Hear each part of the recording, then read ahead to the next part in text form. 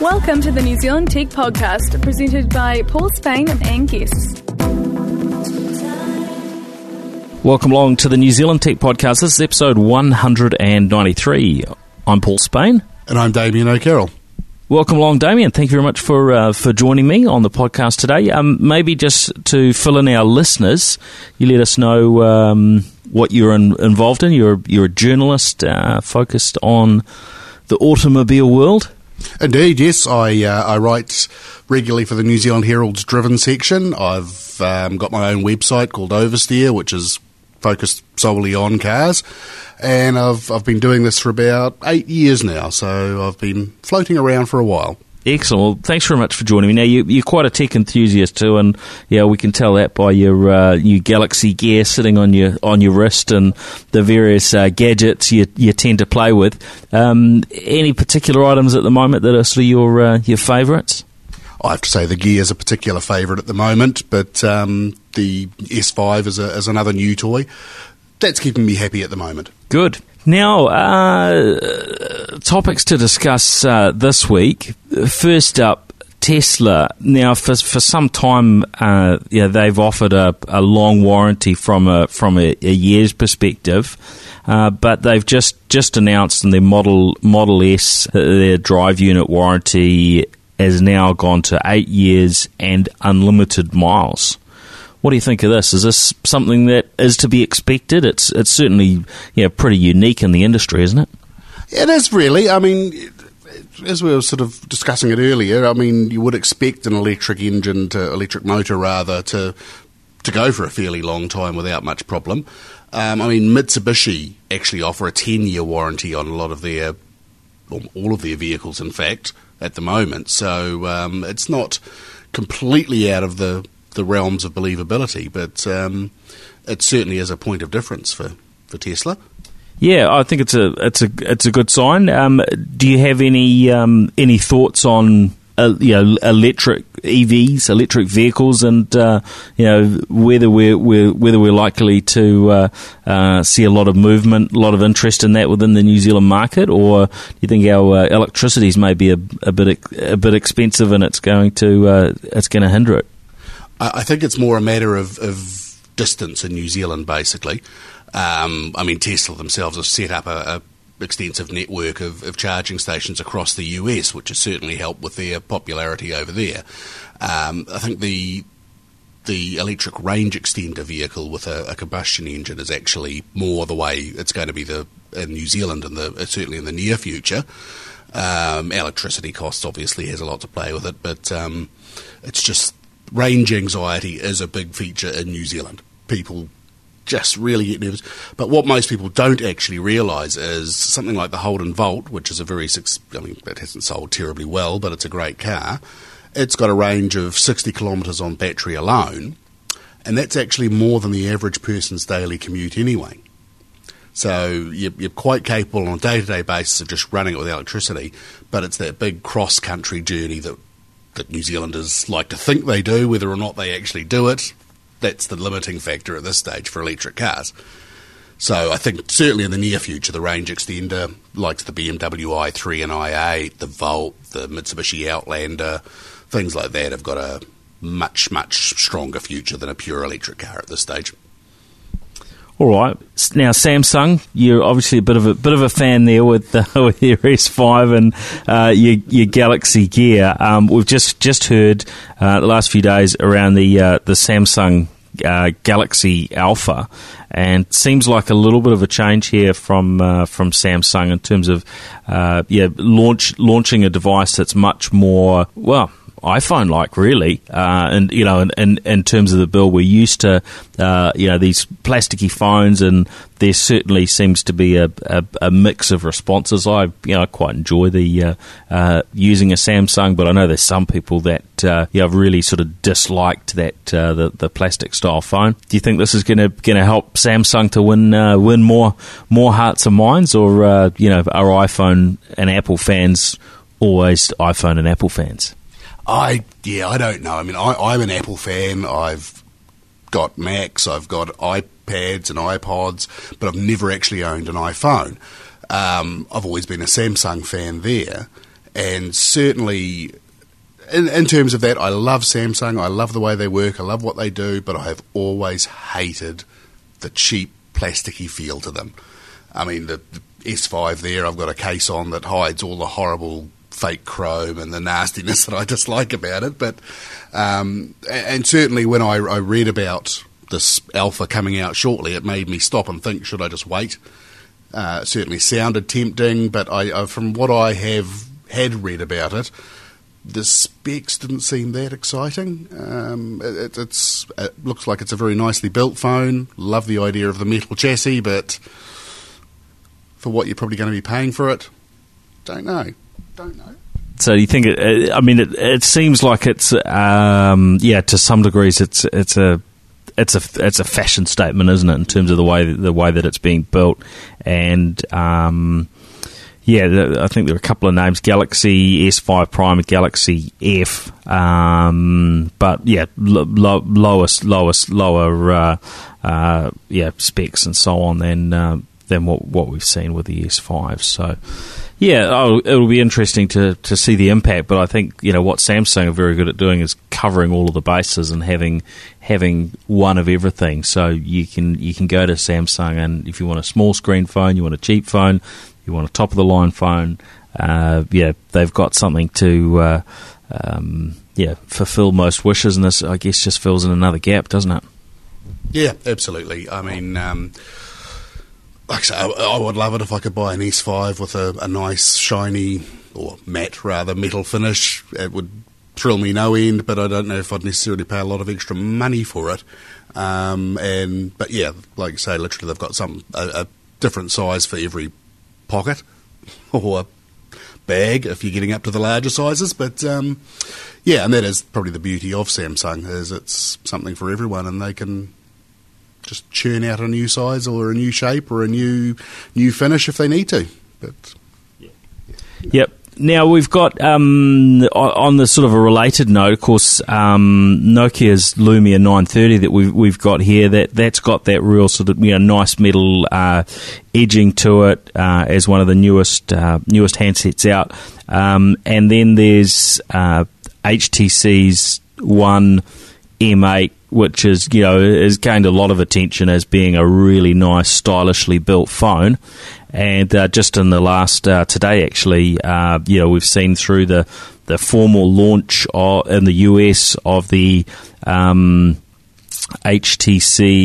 One W8, which is exactly the same as the One M8, but running Windows Phone. What's your thought on a Android phone that's basically got Windows on it? I think from what we can tell so far, it's only been announced on one carrier in the US.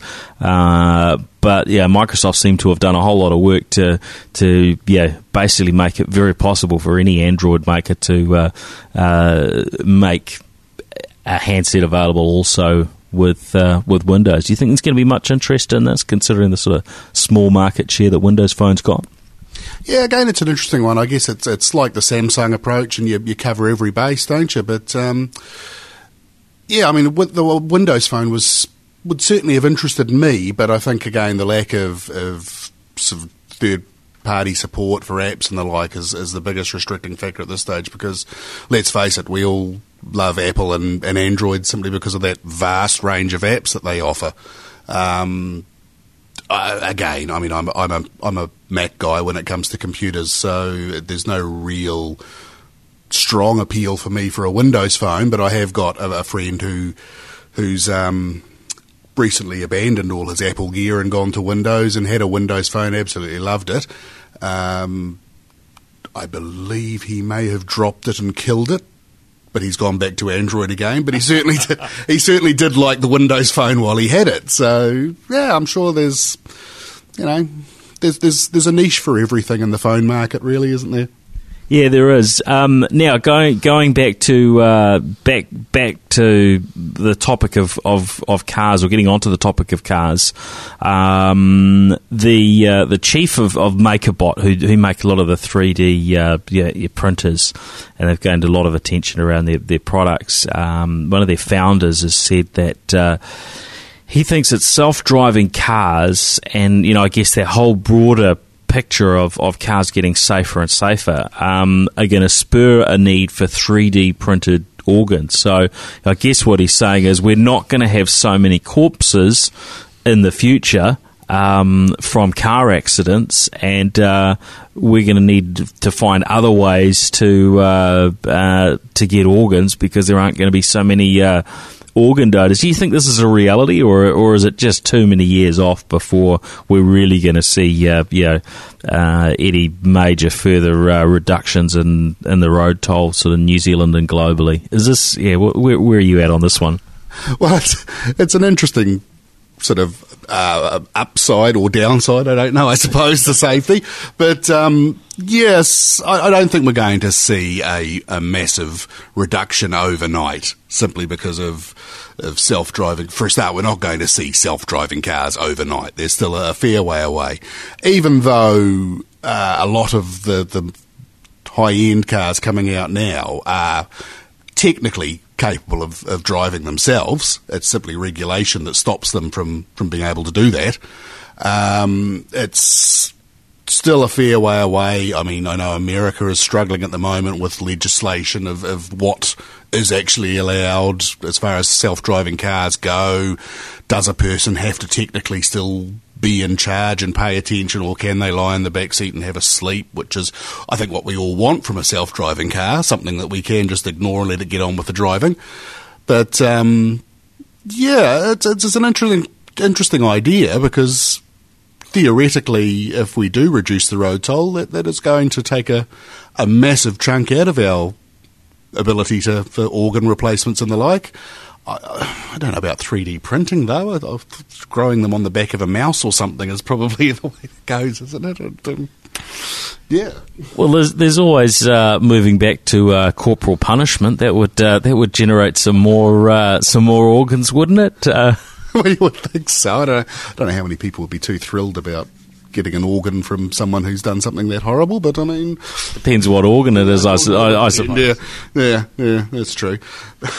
All right. Now, on to more serious things. Motorola's Moto 360. This is their Android Wear smartwatch. It's gained quite a bit of attention, and I think one of the first Android Wear devices that we've heard about. I think it's very close to launch now. We're looking a couple of weeks out. But Best Buy in the US have apparently accidentally leaked all the details. We're hearing launch price $249, so a little bit more expensive than some of the other products. That said, looks absolutely stunning, looks gorgeous. 1.5-inch backlit round LCD display, which is totally unique, and Gorilla Glass 3, which I guess we see on so many other things that it's not too much of a surprise. Optical heart rate monitor, which Samsung are doing that sort of thing too. Pedometer, Bluetooth 4. What are your thoughts? Are you going to be queuing up for one of these next time you're in the States? Look, I mean, if anything, I'm at least as big a watch nerd as I am gadgets and cars, so... I absolutely love this thing. I mean, it looks absolutely fantastic. I've got a couple of smart watches, as you touched on the Gear before, and things like that. And the thing that actually really strikes me about them is how different outfits like Samsung, I think they've done a fantastic job with the Gear. I've got the Sony smartwatch, which I think is very good. It's not as good. And I've also got a Casio G-Shock, the Bluetooth watch, which is absolute crap.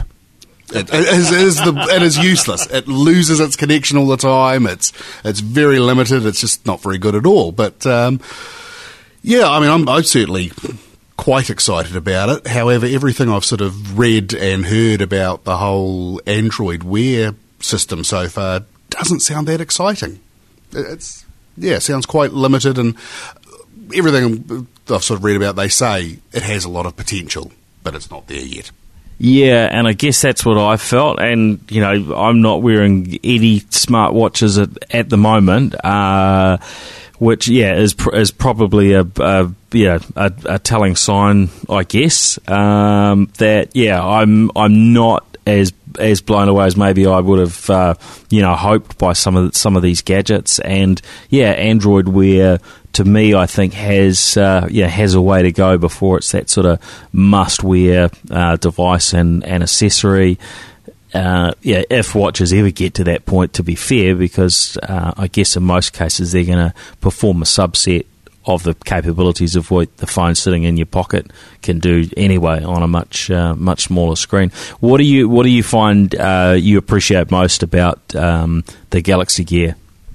I think it's actually, for me, with doing a lot of car launches and the like, doing, as you would have seen today, we were technical presentations, just the ability to mute the phone and just check notifications and so on without obviously going for your phone and in the middle of something, that's fantastic. Other than that, to be completely honest, it is still largely just a toy. It's a gimmick. It's something that I really get sucked into quite easily, I will admit. But there's still a way to go. I think the Android Wear has the most potential probably out of most of them that I've seen. But I don't know at this stage, but they may just disappear overnight, or they may become an indispensable part of our phones in the future. Who knows? Yeah, I mean, I've had some good experiences, to be fair, with the Galaxy Gear, and I had this situation when I was travelling. I was in Taipei, and a call that I wouldn't have got to if I, with my phone potentially, maybe didn't notice it sort of buzzing in my pocket, but having it attached to my skin, yep, I got it, and my credit cards and so on had been lost. I didn't know, and I got that alert, and we were able to sort it out and get them back before I flew out the next morning. So. A pretty unusual circumstance, but you just never know when some of the benefits of these alerts you can't really miss when it's buzzing on your skin like that. So I don't think the technologies are completely worth writing off just yet, but I'm looking forward to really what the future is, and also to seeing what the folks at Cupertino come up with in the not too distant future, right? Now, also on the car related front, in some ways, is news that we've heard out of Germany this week from Daimler. And what we've read is that, and this was reported in Time magazine, that Daimler have an interesting solution for those annoying out of office emails you get when you're on holiday. And they're offering this to their staff, and it's the option that when you're on holiday, anyone who emails you will have their email deleted, so you won't see it. It won't be in your inbox when you get back. Instead, what happens is they get an automatic reply saying, hey, this person, you're away, you're on holiday, pass your request on to somebody else, and they're alerted and told that it's actually been deleted, so they need to attend to it another way. Good idea? Well, when I first heard about it, I thought, I don't know about that. But the more I think about it, the more it actually does make sense. I mean, I've recently went over to Rarotonga on holiday, and I spent so much of the time replying to emails that I should have just ignored, but I couldn't. This is almost like an enforced holiday, really, from emails, and I think it's a good idea. But it's hard to say. I get anxious when I'm not getting emails, so maybe it'll make it worse. Yeah, I mean, it is a hard one. I remember a holiday not too distant past in Samoa, and being only on the Vodafone network at the time. Vodafone were the one network that didn't have any data service in Samoa, and it was actually really glorious to have a few days where I just didn't get any communication. So I can definitely see some upsides in that, and there is that whole interruption of our personal lives and holidays with work communications, which in years gone by, before we all had smartphones, it's just something that never happened. And I think it can be quite hard to sort of wind down if you're constantly getting those communications. So I think there's two sides to it, but definitely some positive. Right, well, now, I guess what we might not have mentioned earlier is we're in Melbourne at the moment. Ford have been showing us some interesting bits and pieces from them. Run us through what have been the highlights from your perspective so far. Well, certainly, I mean, two of the highlights obviously were the run-through of the new Sync system, Sync 2. That's a big advance in their sort of in-car gadgetry tech, yeah, that sort of stuff. Of course, the other thing was the whole immersive, what do they call it, Ford immersive vehicle environment, the virtual reality sort of photorealistic. So that was absolutely fascinating, and of course the drunk suit was a big one. Now you put on the drunk suit. Now, what was this all about? What do you think the purpose of it was, other than to allow? Well, I guess the primary purpose is for their I mean, you tell us what the experience was, and then give us your impression of why they need something to emulate what it's like to be drunk. Yeah, well, I mean, first off, I'm not entirely sure why they felt the need to emulate being drunk, but the fact is they strapped you up with a system of different weights on legs and arms to sort of throw you off balance. They put things around your elbows and knees to make mobility more difficult. Goggles that very, very accurately simulated the ability to not see straight. And earmuffs, I assume, just to isolate you a bit more from the outside world. And it was surprisingly like being very, very drunk indeed, without the hangover afterwards, obviously. But again, as to the use, I'm not entirely sure. I'm sure it obviously come from Ford previously have developed suits that simulate being elderly and being pregnant in order to sort of, for the engineers to wear when they're planning out the cars and the unique problems that being old or pregnant presents, but I'm not sure what value it would have being drunk. However, it was a very interesting exercise to display how impaired you actually can be, even if you think you're bulletproof and can drive. Yeah, well, it was certainly pretty entertaining to watch, and I guess the Ford and others are certainly putting a lot of effort into safety features, things that avoid crashing and so on.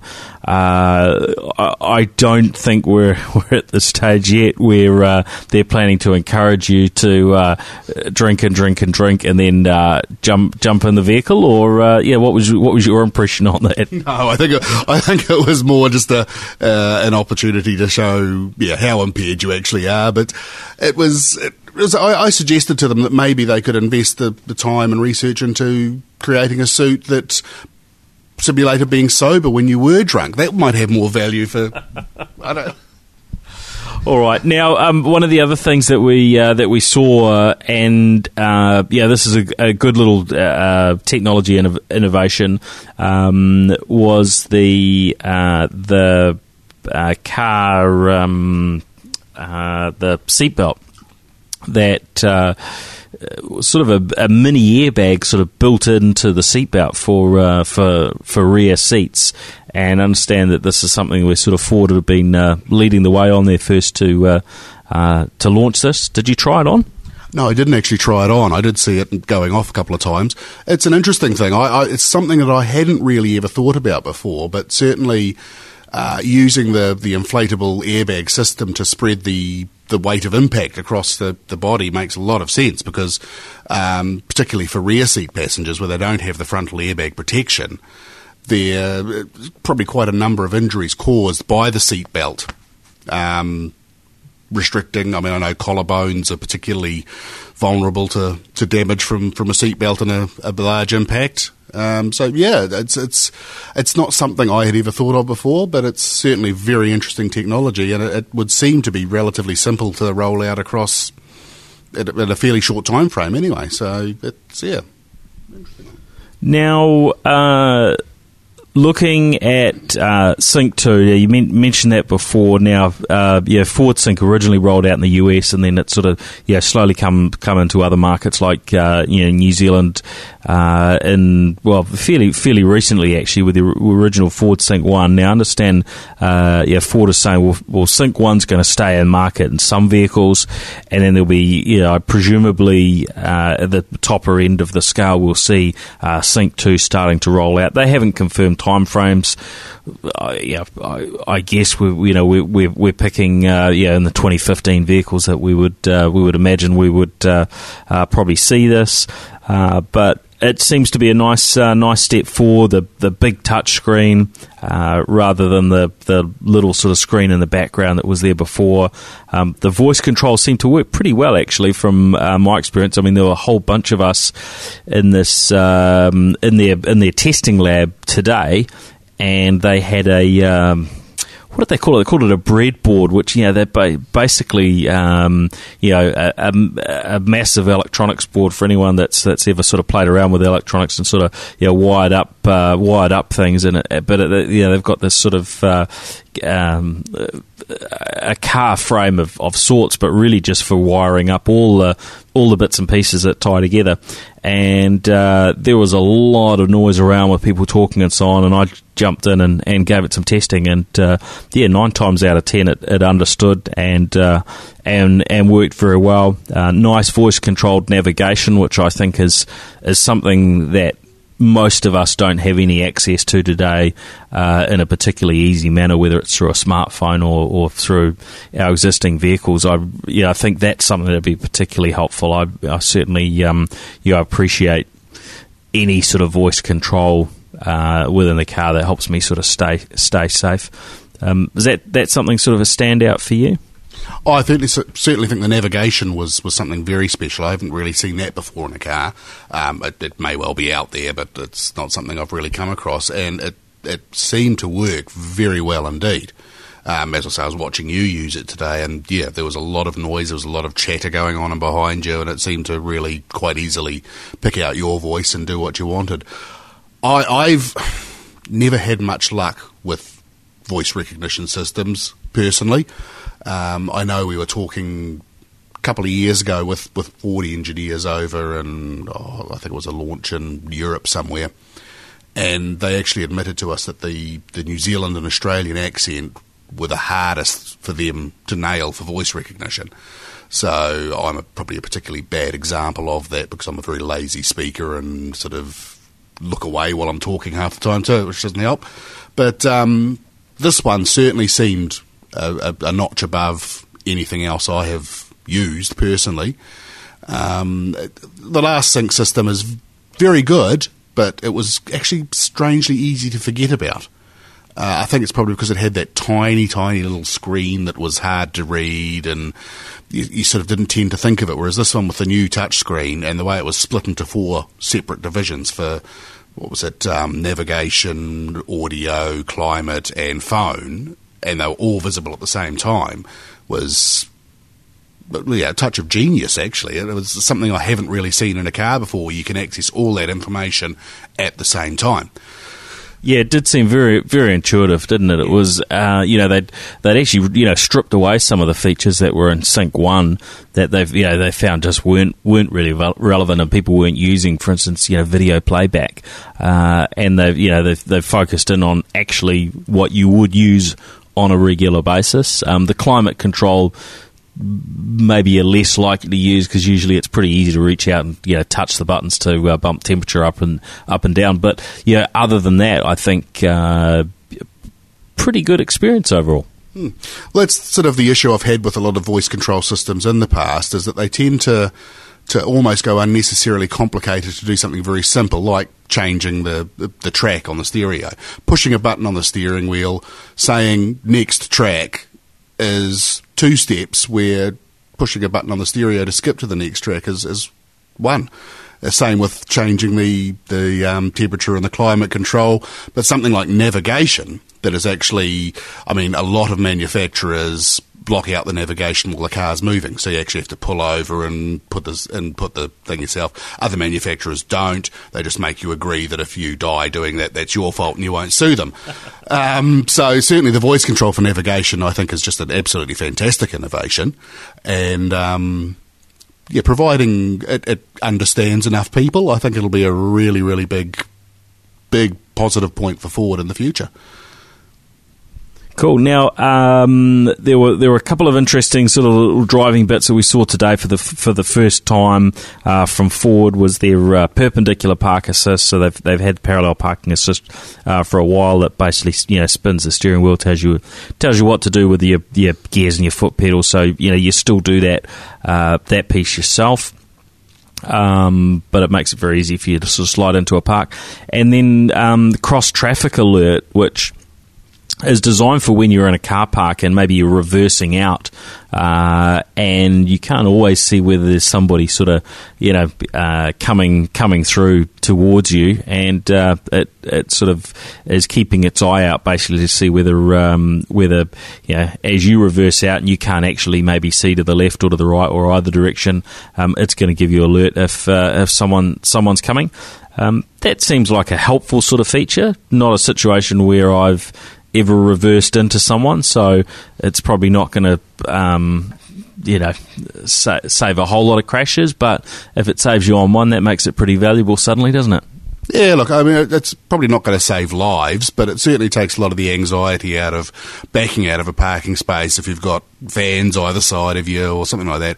Recently I had a Holden Commodore that had the cross-traffic alert, similar system built into it, and it was not something I really thought about, but it was amazing how quickly you came to really trust it and rely on it.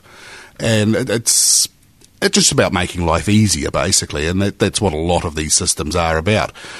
The perpendicular park assist, I'm not so convinced over. I mean, if you can't get a car into a perpendicular parking space, then there's probably a lot more issues about your driving that you should be worried about, to be honest. But yeah, it all makes life a little bit easier, and it's certainly fascinating technology. And the beauty of it is it uses the existing parking sensors and the power steering pumps, and it's all electric power steering, of course, so there's no pumps involved. But it's not something that's a great deal of extra equipment has to go into the car, so why not? It helps. If it helps people, as the lead designer of the system today said, he's a terrible parker himself. He likes it because it makes it look like he can park his car. That's great. If it makes him feel better, then great, use it.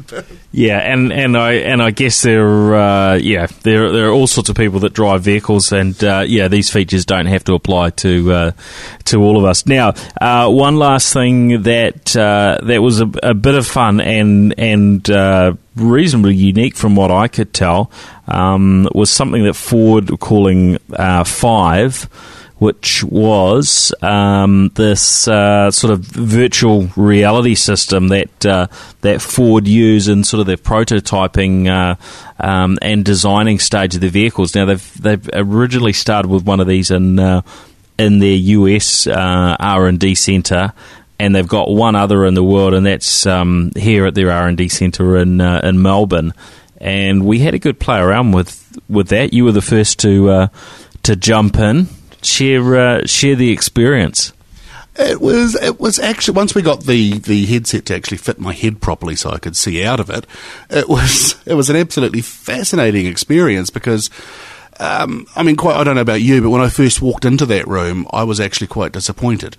I think I was expecting some massive Star Wars auditorium with, holodeck type thing, but it was just a square, black, small room that was slightly larger than a car, and once you got that headset on, and it was just it took a while to get used to it, obviously, but you could stick your head into the engine if you wanted to and look at the inside of the engine, which was the most fascinating part. At one stage I looked down and I found myself standing in the middle of the bonnet, and it was slightly unsettling because it was so photorealistic. It felt like I was literally standing in the middle of a car. But it's certainly something that I can, by talking to all the guys there today, what they use it for, it's, as I think one of them said to me, it actually is a lot more work for them up front, but what it saves them down the line before they've even made a prototype car. They can change they can change anything really, and it just saves them so much effort and cost down the line. It's not funny. Yeah, I thought it was fascinating because we see these things like Oculus Rift, few $100 item. A few weeks ago it was the Google Cardboard where you could actually, take your Android phone and attach, sort of hold it up to your face and sort of get this 3D type view. But it was interesting to see that technology used for a very specific sort of business purpose. And obviously building prototypes is a pretty expensive thing, and especially if you're finding a whole lot of issues that you then have to go back and redo them. So giving them that early access to be able to really get inside what they've designed on the computer and try it out in so many ways, pretty interesting. Now, a couple of interesting facts. The headset that they were using, that we both wore today, they said $25,000 item, so not cheap, but obviously pays for itself. And the computing power was pretty phenomenal. They had 4 computers that were driving this stuff. One of the ones we looked at, 128 gigs of RAM.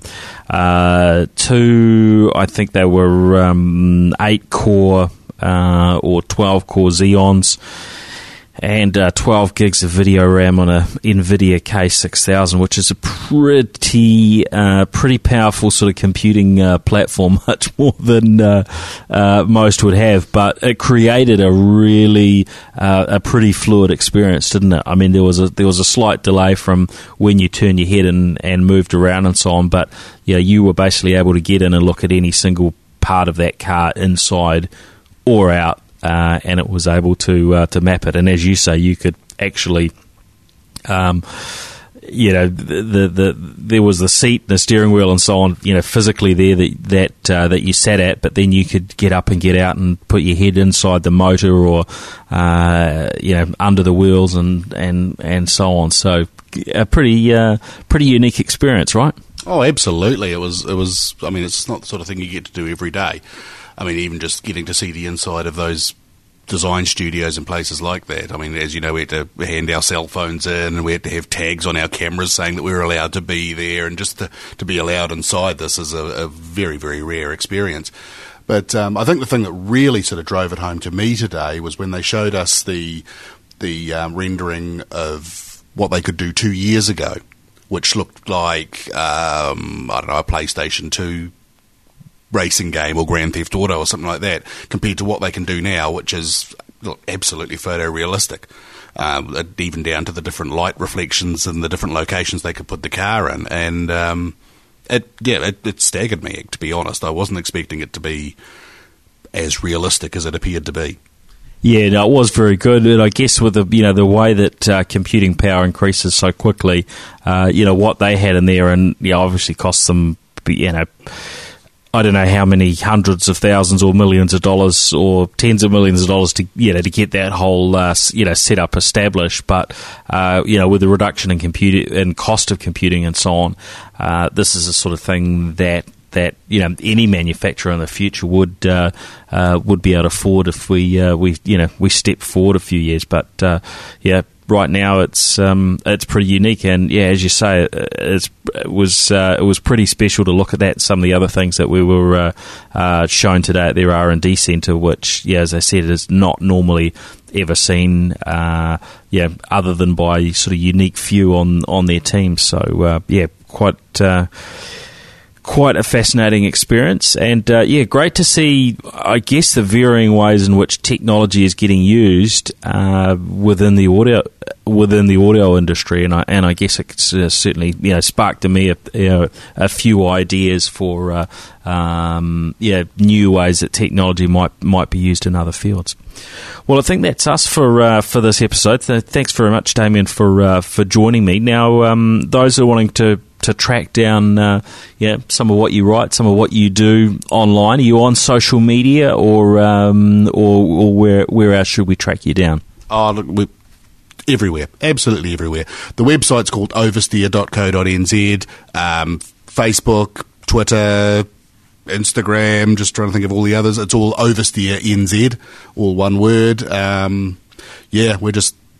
I am the only one that writes for it, but the editorial we're all over the place. Also, every Saturday in the Herald, I contribute the Good Oil feature, which is a sort of a light-hearted look at the week in motoring. It's a bit of fun, so yeah. Oh, that's great. Well, yeah, thank you very much for coming on. It's really, really good to get your perspectives and your input, both on what's been happening here in Melbourne from Ford and across the other things, and hopefully we'll be able to twist your arm to have you back on the show again at another time in the future. And of course, we will look out for your work online. Anyone that wants to keep in touch with the NZ Tech Podcast, we're at nztechpodcast.com, and also on Twitter and Facebook. You can catch me on Twitter at Paul Spain, and be sure, if you're interested in hearing other good local New Zealand podcasts, visit podcasts.co.nz for more content. All right, thanks everyone. Catch you next week. See ya.